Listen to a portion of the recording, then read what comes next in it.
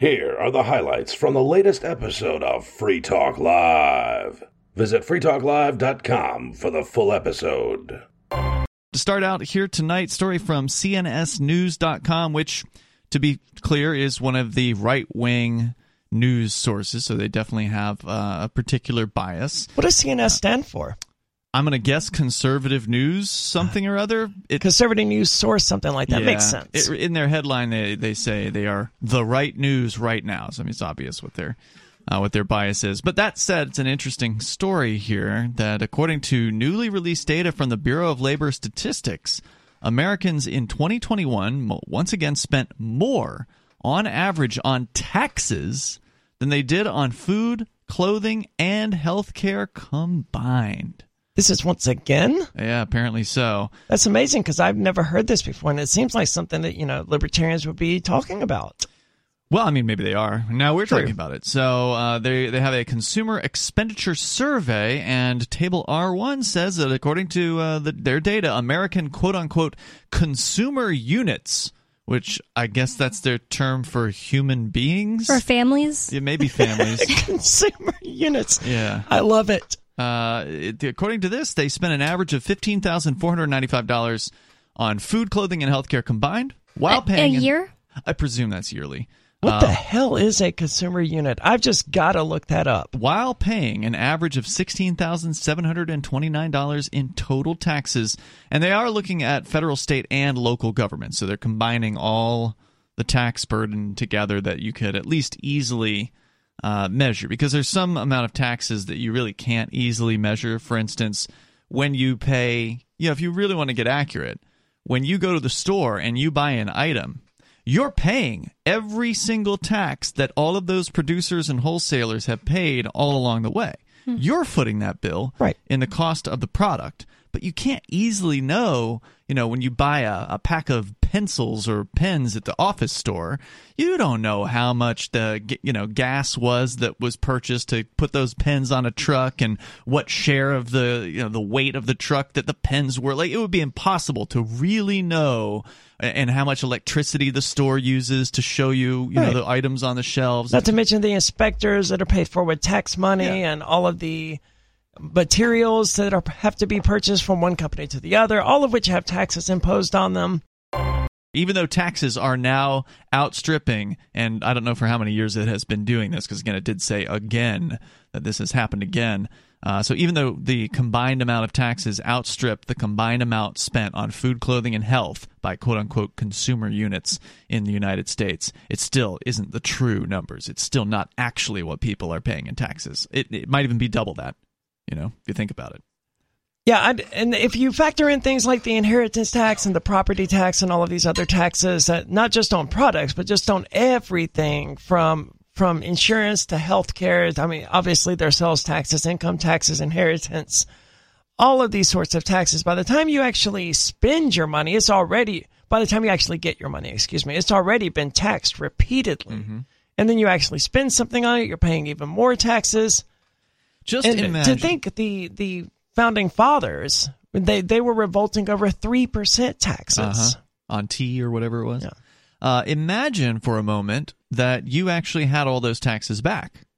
Like the $16,000 a year that the average consumer unit, and again, we still don't know if that's a family or an individual or whatever, but it's still a lot any way you shake it, right? Like the average family could use an extra $16,000 a year, and the average individual sure as hell could as well. So whichever one that is, imagine having that extra $16,000 every single year and being able to do what you wanted to do with it. Maybe you need to repair some stuff on your home. Maybe you want to upgrade to a new place to live. Maybe you want to take a vacation. Maybe you want to start your own business. Maybe you have a business and you're just barely making enough money to, make ends meet. Now the electricity bill goes up and that $16,000 would be enough to keep you in business or whatever, right? Like $16,000 is a pretty significant amount of money. And if I'm thinking of things correctly, you wouldn't actually have that $16,000 back. It would be reflected in everything, all the prices of goods and services being significantly lower, effectively cut in half. That's one way to look at it. If Americans are... Go ahead. Oh, I never thought about it with insurance. It makes me want to just stop having car insurance. What do you mean? Well, luckily in New Hampshire you can. It's just unwise. Yeah. Why would you want to stop with car insurance? Because I feel like I'm paying the government or USAA taxes. I mean, I don't know if I would consider insurance to be taxes. No, but I'm saying voluntary. Taxes don't come out with it. I just heard Arya say that, so I thought that was a thing. Are there taxes on insurance? Probably not in New Hampshire because it's a sales tax, but I mean it's a product like any other, so I would imagine there are sales taxes. It's not a product. I can probably look on my. It's a service-ish. Yeah, I mean it's a service, so no, I don't think that they. I mean, it wouldn't surprise me if some states did tax insurance, but I don't think that that's the case here. I'll say this: insurance for me dropped when I moved from Florida to New Hampshire. Me too, from Texas to New Hampshire. The total average that so-called consumer units are spending in total taxes is over $16,700. And again, we presume this is an annual spend. But it's got to be for the individual as well, I'm thinking. It may be. Because that's about what your average individual is going to spend throughout a year, but a family is going to spend significantly more. Yeah, again, we didn't get the definition of what a consumer unit is. I looked it up, but it's a special type of circuit board, if I remember correctly. I've already forgotten now, so it's unhelpful. So the other takeaway from this that I thought was worth sharing is they do break down the number into some categories. So the $16,700 and change, it breaks down to $8,561 in federal income taxes, $5,565 in Social Security taxes, which is also federal, and then only $2,564 in state and local income taxes, $2,400 in property taxes, and $105 in other taxes. And then they subtracted stimulus payments received back from the government, apparently, from that. So that's kind of weird. People are actually, like, they pay taxes and they have to pay back the stimulus checks? I guess they didn't include that. So if you didn't include the stimulus checks, then it would be like $19,000-something. Okay, I see. So essentially it's a subsidized amount of taxes, which of course we all know leads to increased prices because they're inflating the currency, the money supply, in order to spend those, send out those stimuluses. But I thought... It's actually been so long I just forgot about the stimulus checks, kind of, and I never got my answer because I was always wondering...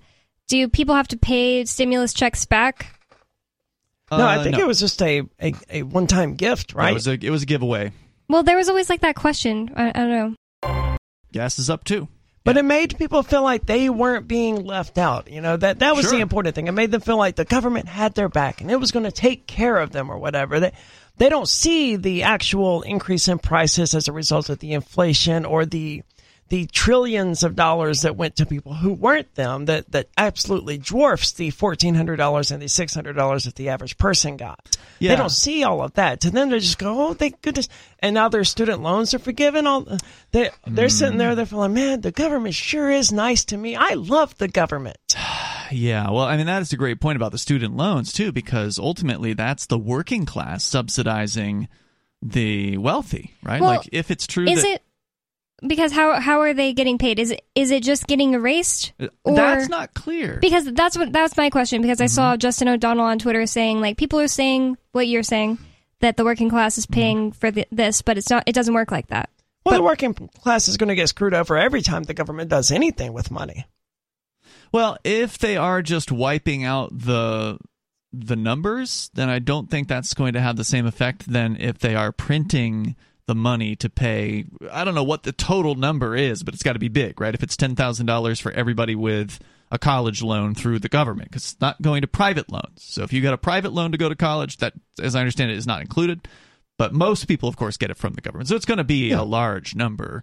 I don't know. That's an excellent question, Bonnie. I haven't cared enough to look it up. Yeah.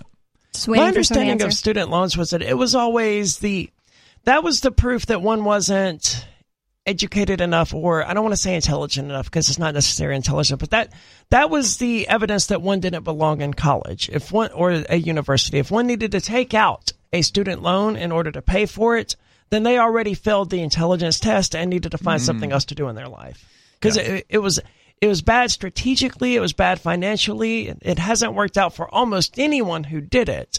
And that's a fact. And it wasn't hard to figure this out if you were 18 or 19 years old and just sitting there. What sane person would no strings attached, loan out massive amounts of money to someone who is 18 or 19 years old to who go has to college. no experience whatsoever in the world. It's crazy. And no job, and you have no idea what they want to major in. It's they nuts. go directly into like a 4-year college instead of going to community college a lot of the times. I want to clarify something I said a little bit ago, Please. though, because it was about student loans and my allegation that people were stupid basically for getting student loans, and that's not necessarily true. Some student loans are absolutely going to be worth it.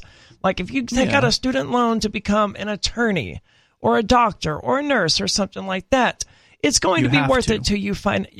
You have to. First of all, I doubt any Unless level you got of rich scholarships. parents. Yes, but I doubt any level of scholarships will pay for all of those. But it's going to be worth it financially because you do have job security and growth and financial stability to look forward to. It's like getting a degree in secondary education so that you can become a public school teacher or some sort of nonsense like that. And of course, there's the classic gender studies major, that sort of thing. It's a terrible idea. My friend went to college and she was going to become like a doctor or something, and then she just decided in the middle of it she didn't want to do that, which is a really good decision because that's like a horrible thing. I mean, a horrible job. I don't know. I'm glad that people can do it, but I wouldn't be able to do it. But anyways, she decided in the middle she couldn't or didn't want to do that, and she changed to business, and she just like had a really hard time finding a job with a master's degree in business. And she had debt. So what did she end up doing for work? Now she works for, there's like a journal making website that you can buy journals and things like that stationery off of, and she works for customer service for them. Wow, so she totally didn't need a business degree to get a customer service job. Yeah. That's brutal. Yeah, I don't know if I would go so far as to say it's stupid. I would just say it's ignorant. I mean, that ignorance is curable, right? Like you can learn a lesson and then no longer be ignorant. Now, whether or not these people have learned their lessons about getting unnecessary loans is another question. If they haven't learned their lesson, that might suggest they're kind of stupid. But I think for a young person to get a loan at age 18 or 17 or whatever it is that, I guess you can't sign for a loan at 17, but at age 18 before they're going into college, just because it's the thing that's being pushed on them by the entire system. Yeah, that's the other point I wanted to come back to as well, is that, they have been propagandized. It's not entirely their fault. They were the ones who signed the dotted line. There's fault, no doubt. It's understandable. Yes. And I would say not stupid. It's just an ignorant choice. According to the White House's own press release about this college relief, they're saying they will provide relief up to 43 million borrowers. So, yeah, that's a lot. Oh, and canceling a remaining balance for roughly 20 million borrowers. So you can do your math on that one. That's a huge amount of money that they're going to be doing. But again, it still doesn't answer the question as to whether or not they're printing out the money to pay back these negative balances, or they're just striking them from the books. They're not just striking them from. We know the government better than that. Yeah. They're printing up the money to repay these loans to themselves. That's plus, like, what they would have to do, I think, from a fiscal standpoint. How would the teachers or whoever this money is supposed to technically be paying get paid if they just struck it from the books anyway? Well, that's the thing. It would be the teachers already got paid. The loans were issued at the time the students went to school, and then the money went to the schools, and that money went to the teachers. So all that money's already gone through the economy. It's just a negative amount on the books of whatever the administration is that hands out these loans. I think it's the Treasury, right? I don't remember, but I've thankfully never had one. But there are also, I don't know, like, can't you get student loans from, if you get student loans from a private place, then those aren't being forgiven? That's my understanding. Okay. Yeah, only the federal ones, which is the bulk of them. So in theory, when these are paid back, they're just crossing out the line items, right? Like they're when they issue these loans, most loans are issued out of thin air, right? When you go to a bank and you get a loan for a car, they create that money. It's not money that's in their bank vault. This is a huge myth when it comes to bank loans. The idea is, they must have the money in the vault and they just go back and that they ain't loading that out. No, they actually have permission to create money from thin air. It's called fractional reserve banking. And that money This isn't never a existed. conspiracy theory, by the way. This has been demonstrated in the federal court system. I think Jerome Daley versus one of the first bank of Georgia, I think it was, where he argued that the bank tried to foreclose on his house, essentially, and he argued that the bank didn't put up any form of collateral because they just created the money out of thin air. He ended up winning that case. He won that case? Yeah, this was like back in the 20s or the 30s. So they've since rewritten their contracts to allow for that sort of thing. But what was required then was that he had to put up collateral. They had to put up collateral, and what he put up effectively was the house. Yeah. Yes. And they put up just this imaginary money. So when they went to foreclose on it, he said, hey, this contract is null and void in the first place. Interesting. Joe Biden announced that he will be canceling as much as $20,000 in federal student loan debt. So it's $10,000 for most people, but it's $20,000 for people with what they call a Pell Grant, whatever that is. I've heard of it before. I don't know. It's basically a grant for being poor. I mean, that's what I went to college on. I'm not going to lie. Okay. It's just free money for going to college as long as you're a full-time student. It's like $3,000 a semester or something like that. So you have college debt? No. Okay. You paid it off. No, the Pell Grant is a grant. You don't have to pay that back. Well, then why are they getting... It's similar to a scholarship. Wait, so they're saying that they're giving Pell Grant people money back? Maybe I misread that. I could have sworn it said Pell Grant. I'm sure it did. But the Pell Grant is free money, but you have to do it in order to qualify for scholarships and stuff like that, which is how I ended up getting it, because otherwise you can't. And I imagine they did the Pell Grant, and then they took out student loans on top of it. And not everyone qualified for a Pell Grant. So only the poor people qualified for a Pell Grant and got student loans.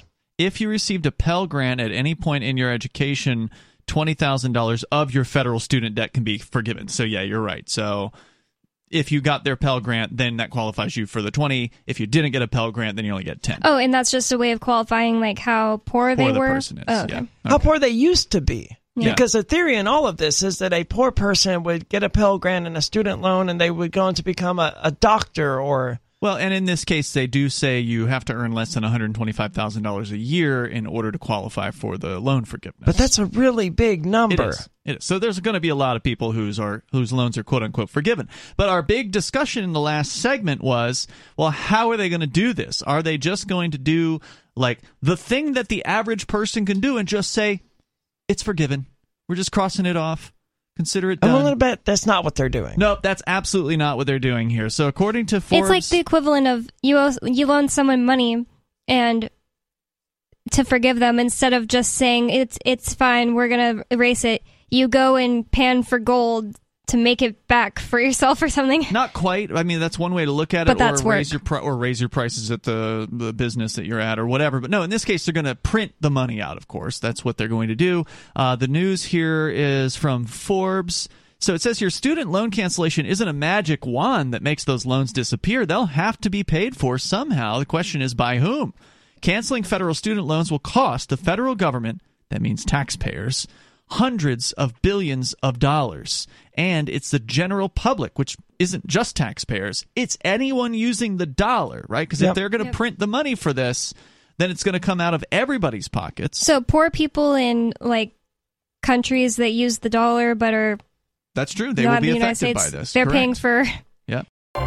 According to an early estimate by the Wharton budget model, forgiving up to $10,000 per borrower under Biden's income limits would add up to $519 billion to the federal deficit over the next decade. Instead of just forgiving the loan. Correct. Yeah. So they're going to pay themselves, basically, with other people's money.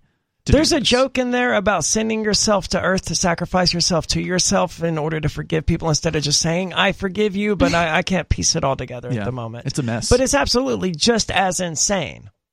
Biden. It just sounds so funny the way you said that. But like, that's the story of Christianity, right? Sending yourself to earth. I was like, wait, what? Instead of God just saying, I forgive you, he comes up with this convoluted, Simpson villain-esque It's the only way. plan. Yeah.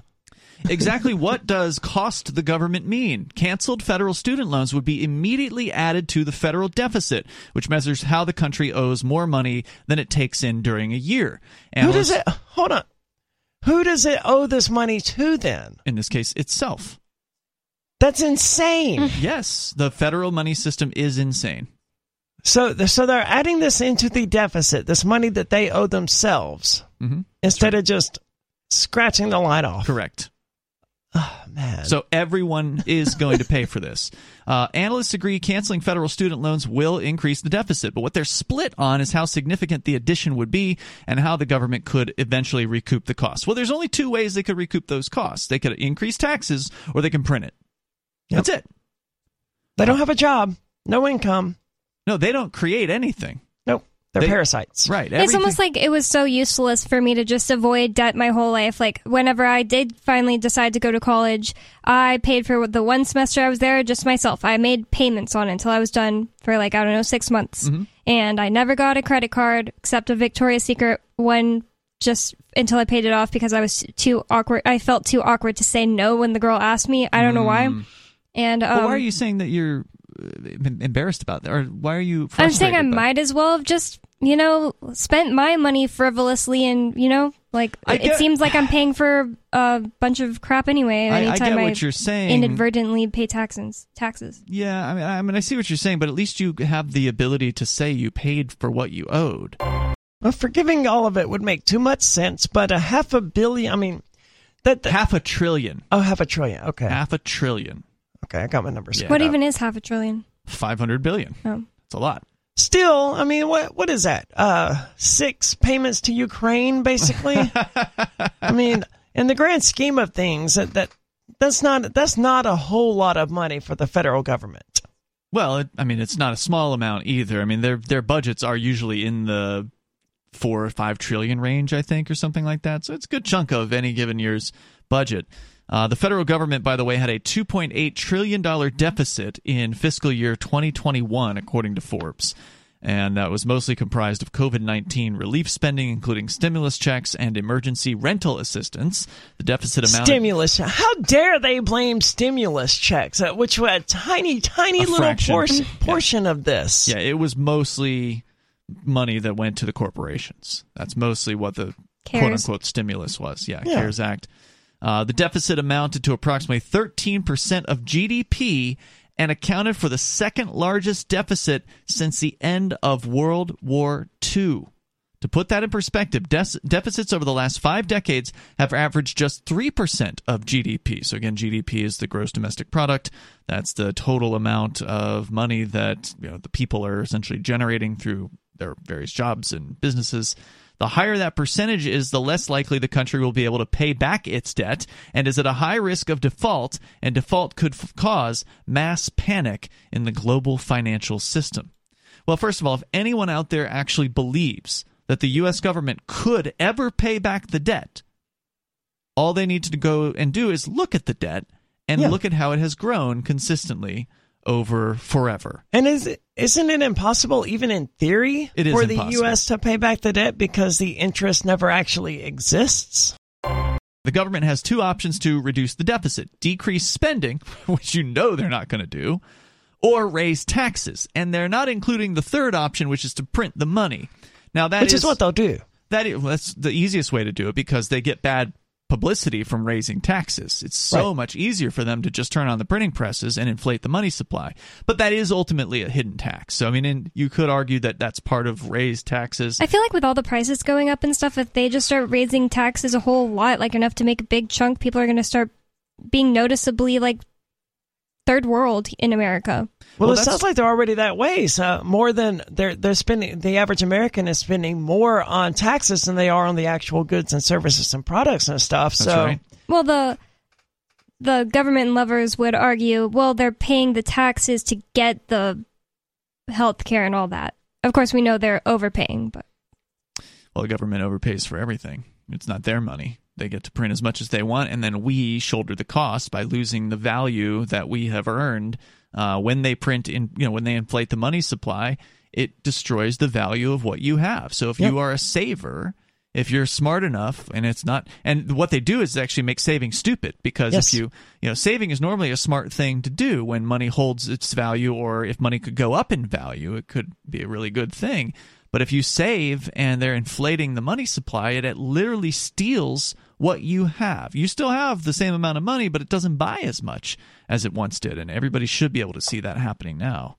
Yeah, the USD it's guaranteed to lose value in the long run. It may have little bursts where it temporarily goes up or whatever, but what we're seeing right now is, if you had kept, $10,000 in your sock drawer or whatever for the last, 20 years or whatever, 20 years ago, that $10,000 may have been a decent amount of money, but 30 now, years ago, it would have bought you a car. Yeah, it won't now. It'll buy you a used car now, maybe, if you're lucky enough to be able to find one.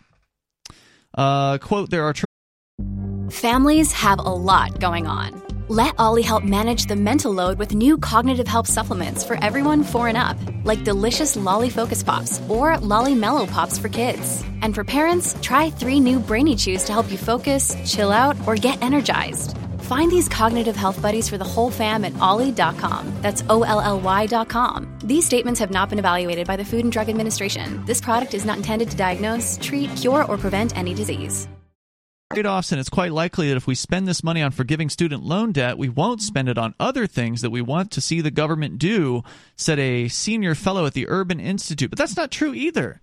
This person doesn't understand that they literally have no limit. This person believes that the government is somehow limited in what it can spend, and that, if it spends it over here, it can't spend it over there. No. They can just spend it on anything that's politically popular. Also, look out if you are in several states. According to FoxNews.com, there's a good chance that if you're living in Massachusetts, North Carolina, Mississippi, Arkansas, Minnesota, or Wisconsin, you will have to pay more in income taxes because of the student loan forgiveness. Wait. There's a lot of southern states listed there. It's a bit of a scattered one, though. I mean, there's only 3 southerns, and then Massachusetts, Minnesota, Wisconsin. You said wait? I was going to ask the states again. I just missed it. What are the southern states? Southern states are Arkansas, Mississippi, North Carolina. So according to this, student loan borrowers could soon see up to $20,000 of their student loan debt forgiven in the massive handout announced by President Biden, but it may still come at a cost. State tax may be charged on student loan handout funds. The tax laws vary from state to state. Former Mississippi State College student Dee Stiegel said he recently found out he qualified to have $20,000 of his student loans forgiven. Quote, I was very relieved to hear that relief was coming from the federal government, he said. But that relief didn't last. Quote, within 24 hours, those feelings get complicated because you then realize that depending on what state you're in, Mississippi, you could potentially be paying taxes on that. According to a consumer debt expert, Steve Rode, he explained why student loan handout money can be taxed. Quote, forgiven debt is taxed on your income tax return as though it is money that you earned. Yeah, because the government's crazy and they can declare whatever they want and they can put a gun to your head and make you pay it if you don't. But you didn't get more money, so... Bonnie, you've been wanting to talk about these crypto exchanges in Canada.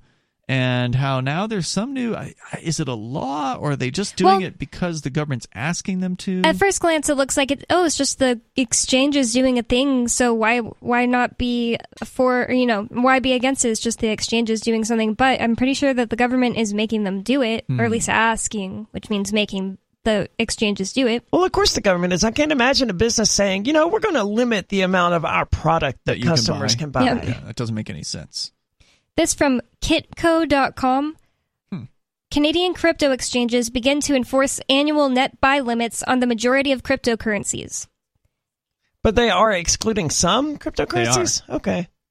Only a handful, though. Probably like Tether and... Bitcoin, I think. Bitcoin Cash, I think, is another one. I'm not sure if this one gets into that, but so several cryptocurrency exchanges in Canada have begun introducing measures designed to cap the annual buy limit for certain crypto assets at $30,000.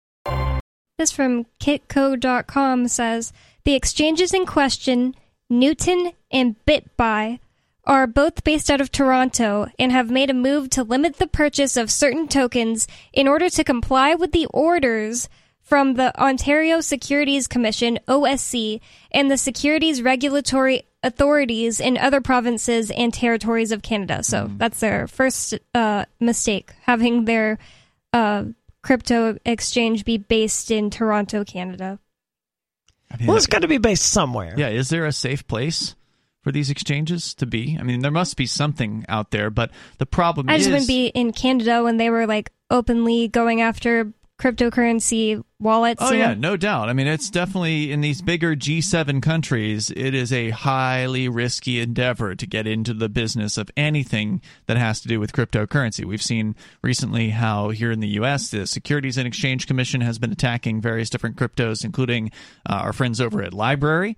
And there's, of course, the attack on Ripple by the SEC and many others that I don't even know. But they're not just going after Ripple and Library. They're going after several places, several cryptocurrency-based businesses. And they're saying, well, you're a security, and now you have to prove that you're not a security and spend millions of dollars in court arguing with us. You know, we're not going to tell you what our rules are, but you've got to figure them out, kind of thing. It's a crazy thing that they're doing. Jeremy Kauffman from Library was recently on Joel Valenzuela's show. I think it's called Digital Cash Network, and talking about how basically just being accused is like being punished by these people because they take all of your time. They take all of your effort. You cannot, if you're accused of being a security and you have to defend this in court, you now are spending your time defending yourself in court. And money that should be going towards your business. Right. Millions of dollars that should be going towards your business are instead going to lawyers who are, you know, probably formerly working for the SEC themselves. They're now private attorneys to try to defend you against this. And it's taken them years that they've now been dealing with this situation with the SEC, and you cannot build your business when dealing with these government threats. And it's a complete mess, you know, as you pointed out. They're not going to tell you what a security is. Nope. And this is just, and that's because they're using it as a way of taking jurisdiction over things they don't have jurisdiction over. When they define security, cryptocurrency didn't even exist back then. Cryptocurrency assets didn't even exist back then. So they're trying to use these definitions that don't actually apply to things, and it's just, and if they actually stop to define them in a way that is sensible, then the whole game falls apart because you're like, well, that obviously definition doesn't apply. But they're like, no, you figure it out for yourself and pay us what we say. Originally, the idea, as I understood it, behind jury trials was it was supposed to be a jury of your so-called peers. A jury of your peers in a cryptocurrency case would be people who understand something about cryptocurrency. Those would be peers. They're people that are on the same level, or at least close to the same level as your level of knowledge on the issue at hand. That would be a peer, right? Not some random stranger that just got up from watching daytime television and they're coming in, or they work at some job that's completely unrelated to crypto and have they watch sports on the weekend and they've never even thought about what a Bitcoin is. Although now I guess Bitcoin is crypto is advertising on the Super Bowl. Yeah, but just because they've heard the word Bitcoin doesn't mean they understand how it works or anything. Know anything about it. So, for a jury of my peers, I kind of feel like I would have to have a jury of trans people. Right. Trans crypto people. Yeah. To be more specific. Now, of course, that gets difficult. Right? Trans crypto, Satanists, anarchists. It's going to be hard to find those people, but I'm pretty sure there's already been case law on this to basically say, no, jury of your peers just means anybody from a registered voter pool. Yeah, that's how they interpret it, but that's wrong. That's immoral. And you mentioned the Satanist thing. Part of my whole religious belief is that I don't buy into the state religion, right? So it's very much like a Muslim being tried in a Christian court by Christians, having Christian law applied to them, being told that they violated Christian law. And it's like, how could you possibly offer up a fair trial in these circumstances? No. And it's not fair, and that's probably one of the reasons why you decided this week that you were going to take a plea deal in the Crypto 6 case, because the deck is stacked against you. You know that it's not fair to go in front of a jury. You know that you've seen what they did to Ross Ulbricht and other people and railroading them in federal court, and you know that's what they have in store for you. So, am I right to suggest that that was a factor? There were many factors. Yeah. Orders from the Ontario Securities Commission and the securities regulatory authorities in other provinces and territories in Canada, they are putting these restrictions on these two exchanges, Newton and BitBuy, because they're based in Toronto, so they can tell them what to do. Mm-hmm. Says, according to a post from Newton, Ontario-based crypto traders... Oh, so it's only the Ontario-based ones as well.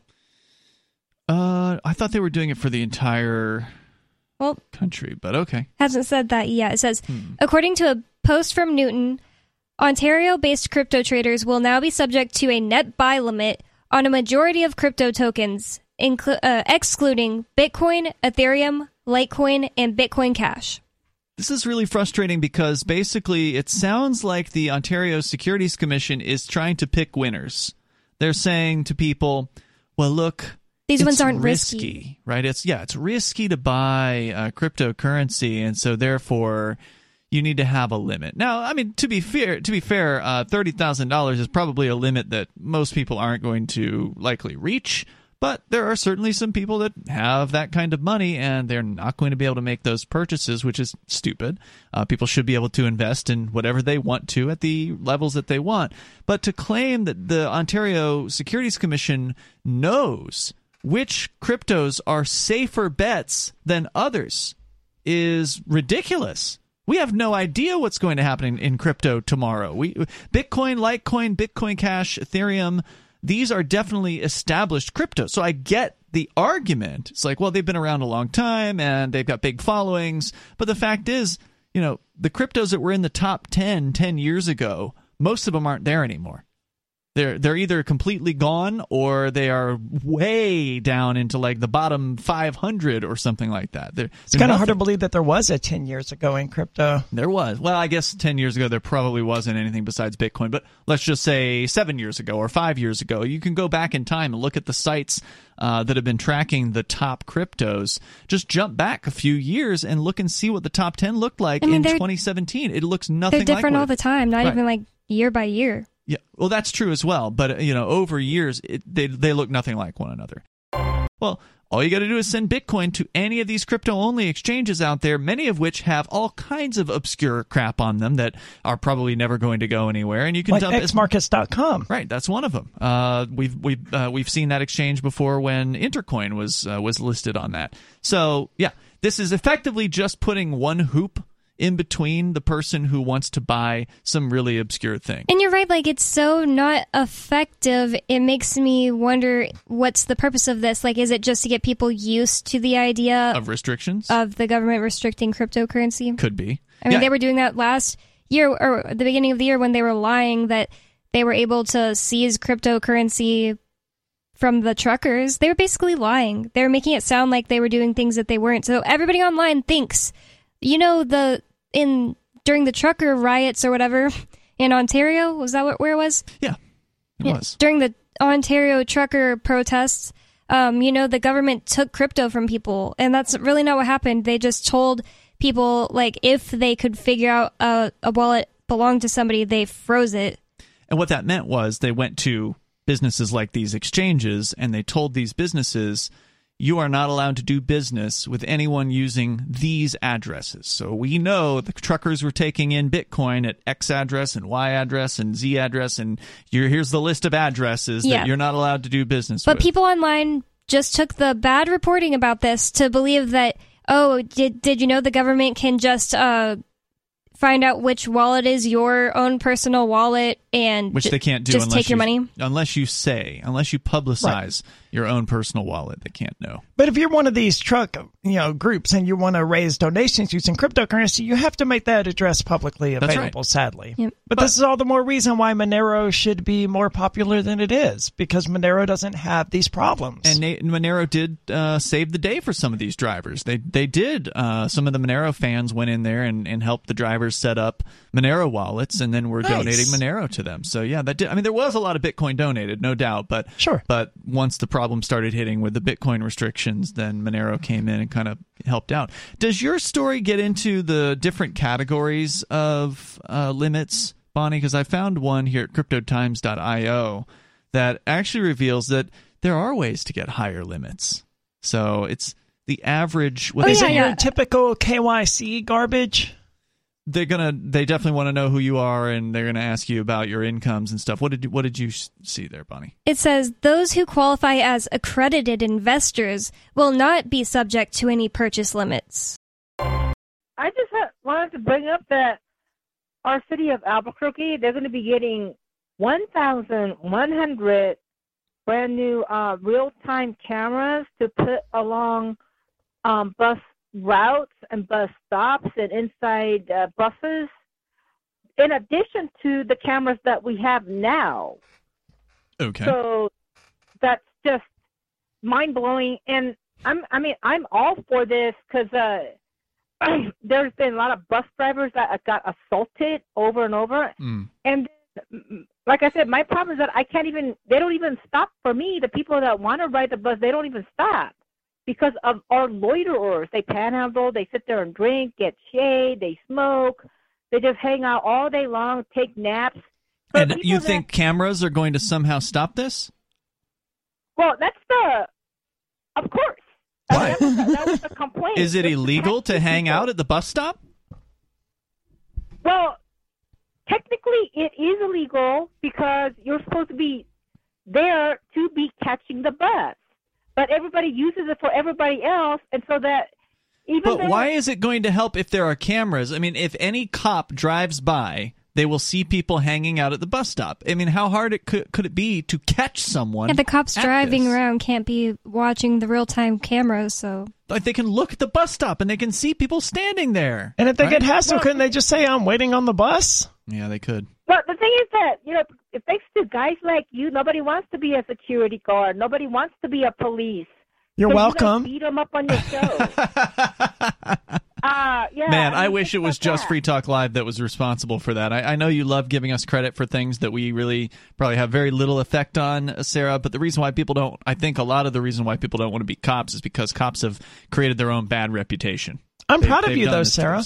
You didn't call in and say, we're getting a bunch of new security cameras tonight. Really? Yeah. I noticed that, too. She said, the city of Albuquerque. Yeah, she did. She has separated herself, at least tonight, temporarily, mentally, from the entity that is the city of Albuquerque. Nice she job. recognizes that she is not the city of Albuquerque. Bravo, Sarah. Bravo. Yeah.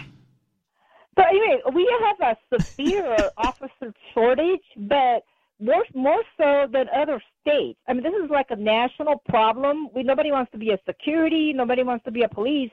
So they have to get these cameras that watch these. And so I guess when it gets bad, they'll send people out. But if there's a shortage, where will the people come from? Why can't you sit there and monitor these bus video feeds? Why can't you, as somebody who's bipolar, do a job that basically doesn't involve any human interaction? Your job would be to sit there and look at bus stop feeds and identify things that are in theory wrong or whatever, and then probably file some stupid report.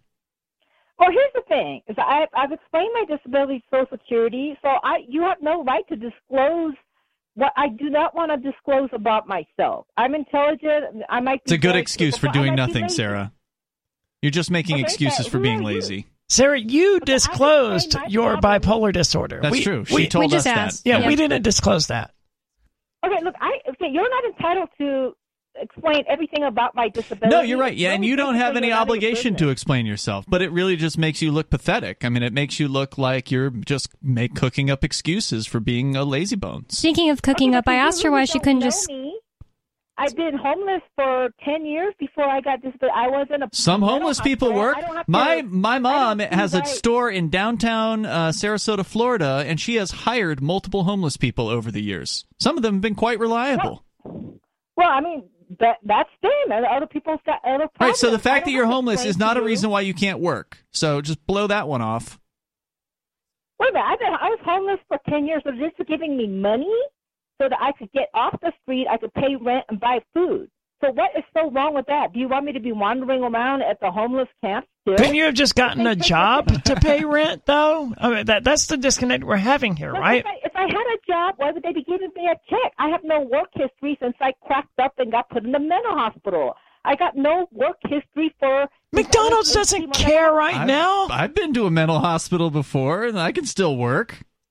Okay, you can work, but I can't. Yes, you can. And McDonald's will hire anyone with a pulse right now, Sarah. That is what they call a self-fulfilling prophecy, Sarah. When you say you can't do something, it turns out that it's true. I'm calling in to defend Sarah from New Mexico. Really? Okay.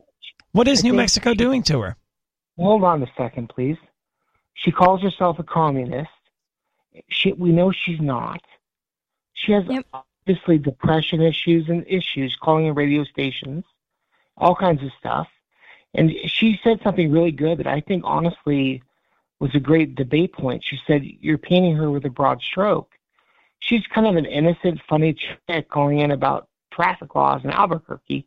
And you guys called her some like really mean names, And well, she's been calling in for like a really long time. It's not like we just encountered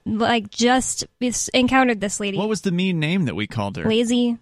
She is lazy. Could have been numbrain. I don't know. In fact, we said nobody called you stupid, Sarah. We were not calling her stupid, and I wouldn't call her stupid. If you really you believe that, that's fine. I'm not going to argue with you. I mean, you can rewind the video. Yeah, I mean, you can rewind the video and look. But why do you say she's not a communist? Every indication is that she is a communist. Mental illness. That doesn't mean she's not a communist. She has to be mentally ill to be a communist. She participates in the triangle programs, which is not a communist thing. She's in network marketing, so she has given some examples of how she's working in capitalism. Isn't she not working? She is just promoting it. Well, it's her roommate Raymond, who I think has the account or whatever, but she's still helping him. When I grew up, I didn't share my feelings with people, and I had a very difficult childhood, and I get picked on and called names and stuff. If I was able to write out of a manifesto of some sort, say, hey, this is what I'm really feeling. Why are you guys calling me these names? And I feel like she's not trying to fight with anybody, and I feel like you guys going to pick on her. Well, she is trying to steal money from people to fund her lazy lifestyle, and we never called her stupid, and if you think that, then maybe you should rewind it, or you might be stupid. She's a mooch. Maybe you should rewind it. Go back to her. No, you're the one making the allegations, so you can go back and listen for yourself. I remember you guys were absolutely specifically I explicitly said that she is not unintelligent. Yeah, I mean, she has obviously intelligently managed to mooch for the last 50 years or whatever, or 40-something years of her life. Let's get into the latest from China. It is ugly and has continued to be ugly there with the COVID crackdowns now continuing. They're locking people down again in multiple cities because they have what they call a zero COVID policy. Aria, what's the latest you've seen? Frantic appeals for food from MSNBC and medical care are spreading across China. In a grim deja vu, tens of millions of people are put under weeks-long coronavirus lockdowns ahead of a key meeting of the ruling Communist Party. Now, it suggests that the two things are related, but they may or may not be. It just happens to be that the meeting is coming up. It could be. While much of the world is moving past the pandemic, as we point out, it's almost amazing the extent and the completeness with which Western societies have just left coronavirus lockdowns in the past, like it never even happened.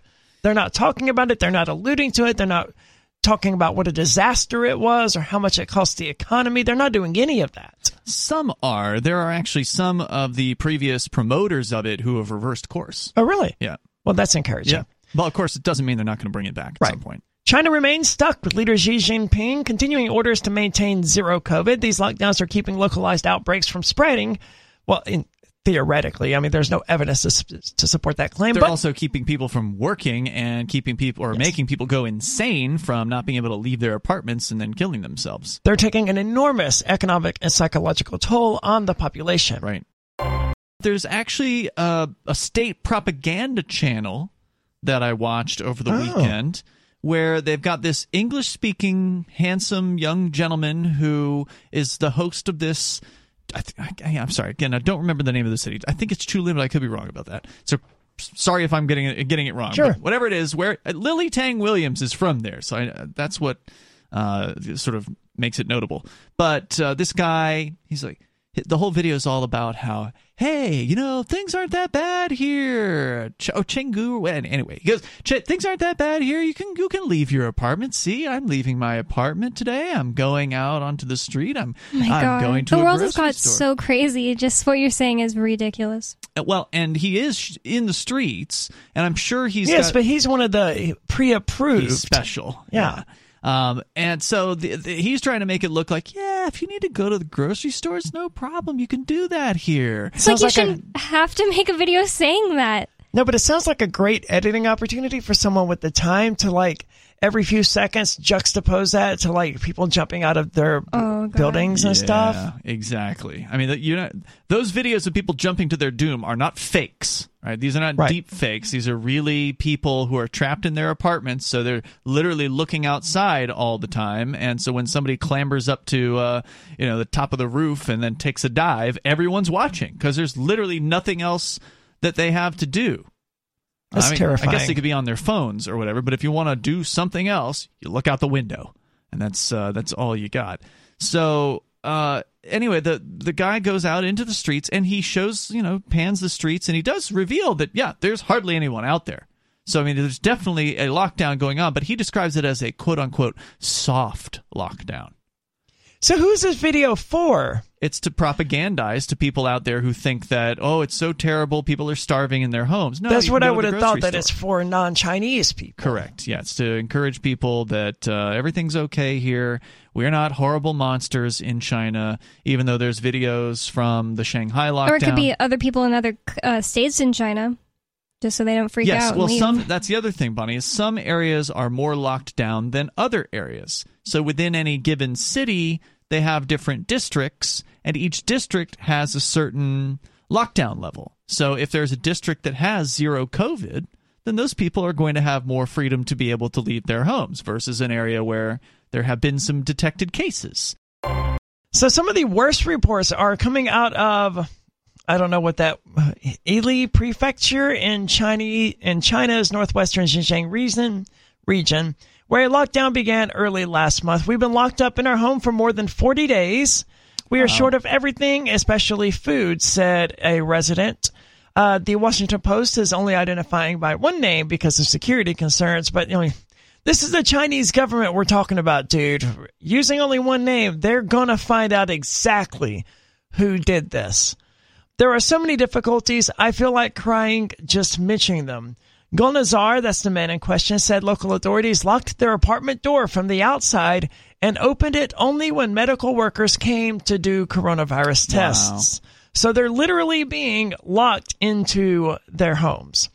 In some cities, and this isn't the first time we've heard about this, of course. They did the same thing in Shanghai with the steel bars that they were putting in front of people's doors and stuff like that. Some apartment buildings burned down and they were locked in there with the steel bars. People burned alive. Yep.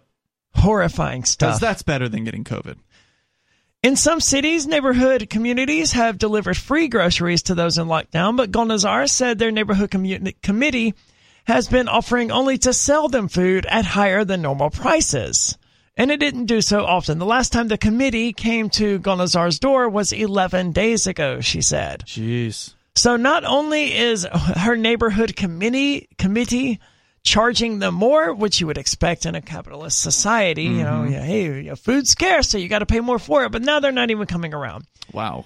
We only eat naan and congee. I don't know what congee is. I know what naan is. Congee is like a porridge. It's not very good. That porridge is exactly the word they use, yeah. Okay. Referring to flatbread and porridge. There is no milk or vegetables.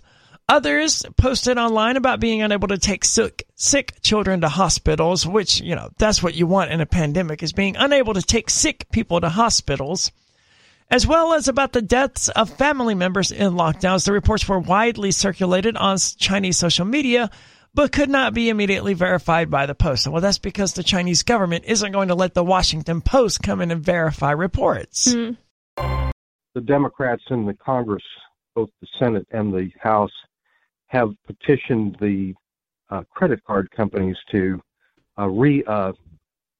consider gun purchases and ammunition purchases as suspect, and to follow them closely, and to keep a database of people that actually buy firearms and ammunition. I don't know if you heard that. I did. I did see the headline. I didn't get into the details on it, but yeah, I saw the headline that... is it happening, or is it just... It's happening, yeah. Wow. Credit card companies are starting to... right now. In fact, Visa protested it first. Then they said, we're mistaken. Yes, we'll go along with it. Yeah, so they're starting to label and categorize the ammo purchases, as you said, and that'll make it easier for governments to do investigations on now, people. Is this credit cards or credit and debit? Because I know sometimes they're lumped together. Probably both. Credit, it's Visa, MasterCard, Amex. Right. Remember, whether it's debit or credit, it's Visa and MasterCard that they have their logos on all of those cards, so it doesn't matter. Right. So what they're doing is, if you should buy a firearm, your name will be in a database, and your purchase will also be in the database. It would be tracking how much you buy firearms and ammunition. Wow. More reason to use your name attached to it. Peer-to-peer crypto, more reason to use peer-to-peer crypto, gold, cash, even, and buy in real life. I know that, for instance, here in New Hampshire, there are what they call market days where people will get together in the Liberty community and offer various things for sale. There could be ammunition, could be meats and fruits and veggies or coffee or whatever. There's all kinds of different things that people have made available with these things. So buying person to person is probably going to be the safest way to make these purchases in the future. They're also trying to get the vendors that do sell firearms like Cabela's and so forth to actually log the cash purchases as well. So they're going after everybody pretty much. Yep. I mean, that makes sense. I mean, the government, this is the way fascism works, right? You get a socialist country or whatever, and they just have their database themselves. I found a video on the Northrop Gundam channel. Again, we were talking about shortages, people not being able to get food while they're on these lockdowns, which are now continuing. They brought them back based on 900-something people with COVID, allegedly, across the entire nation of more than 1 billion people. I mean, we're talking about, I don't even know what percentage that is, but it's a percentage of a percentage of a percentage. It's a very, very small number of people having COVID, but that's good enough. The Chinese government's cracking down and forcing people into their apartments and not letting them leave. Although in some areas, some people are able to get out under what's called a soft lockdown, and there's video here that has come out. The videos they're shocking, right? Like there's people who are killing themselves. They're jumping to their doom. There have been videos of people burning alive in apartment buildings because the government put metal gates up to block them from leaving the buildings. The building catches fire. There's so many horrible stories. There's the videos that's among the worst, though. There was some of the worst was the abuse of the animals that has been going on by the white coated men that work for the Chinese government. But here's what some people are dealing with right now. Northrop Gundam on Twitter reporting during the COVID famine lockdowns in China's Guiyang, food supplies provided by the communist regime are still in severe shortage. Most other produce arrived but were already spoiled and then discarded. But civilians can no longer afford to be picky. And then you have footage of what appears to be a group of several, maybe a dozen people going through garbage cans that have been spilled over, and there's all kinds of greenery coming out of those cans. This is the spoiled and discarded produce that had arrived to be distributed, but it was just the people that received it said this just isn't worth distributing, so they tossed it into the garbage. Well, people are hungry enough where they're literally going through piece by piece, and they're picking out the things that they think they can stomach, and then taking those home with them because that's how desperate they are for food. They're taking basically partially spoiled, partially rotted fruits and veggies here. It looks like mostly vegetables from what I'm seeing. That's how desperate they are. And luckily they're able to get out into the streets to even do this. Yeah, and all of that crap can happen here, man. Mm-hmm. It certainly can. Was there more that you wanted to share? There's a little bit more. I mean, it basically just reiterates that all the supermarkets and small stores where you can buy groceries, they're obviously closed. The online shopping platforms designated by the government are also having shortages, of course, because everyone is trying to use them at the same time. Right. You can't even get on the website. It's probably crashing. You just listened to the new extended Free Talk Live Daily Digest. We felt this format was more appropriate for our podcast audience and decided to make it our official podcast. If you subscribe to the Daily Digest or full episode RSS feeds, please resubscribe to the main FTL podcast feed, which you can find at feeds.freetalklive.com. The other feeds rely on a third-party service, and though they'll have the same content, we can't be sure how long they'll stay online. If you still want the entire radio show, you can listen live every night from 7 to 10 Eastern at freetalklive.com. Full video archives are at video.freetalklive.com, or tune in to our 24/7 stream for the latest show at listen.freetalklive.com. Free Talk Live's amps will continue to receive the full 2-hour radio show with no recorded commercials via podcast through Patreon, so please join amps.freetalklive.com for just $5 a month. thank you for listening to and sharing Free Talk Live.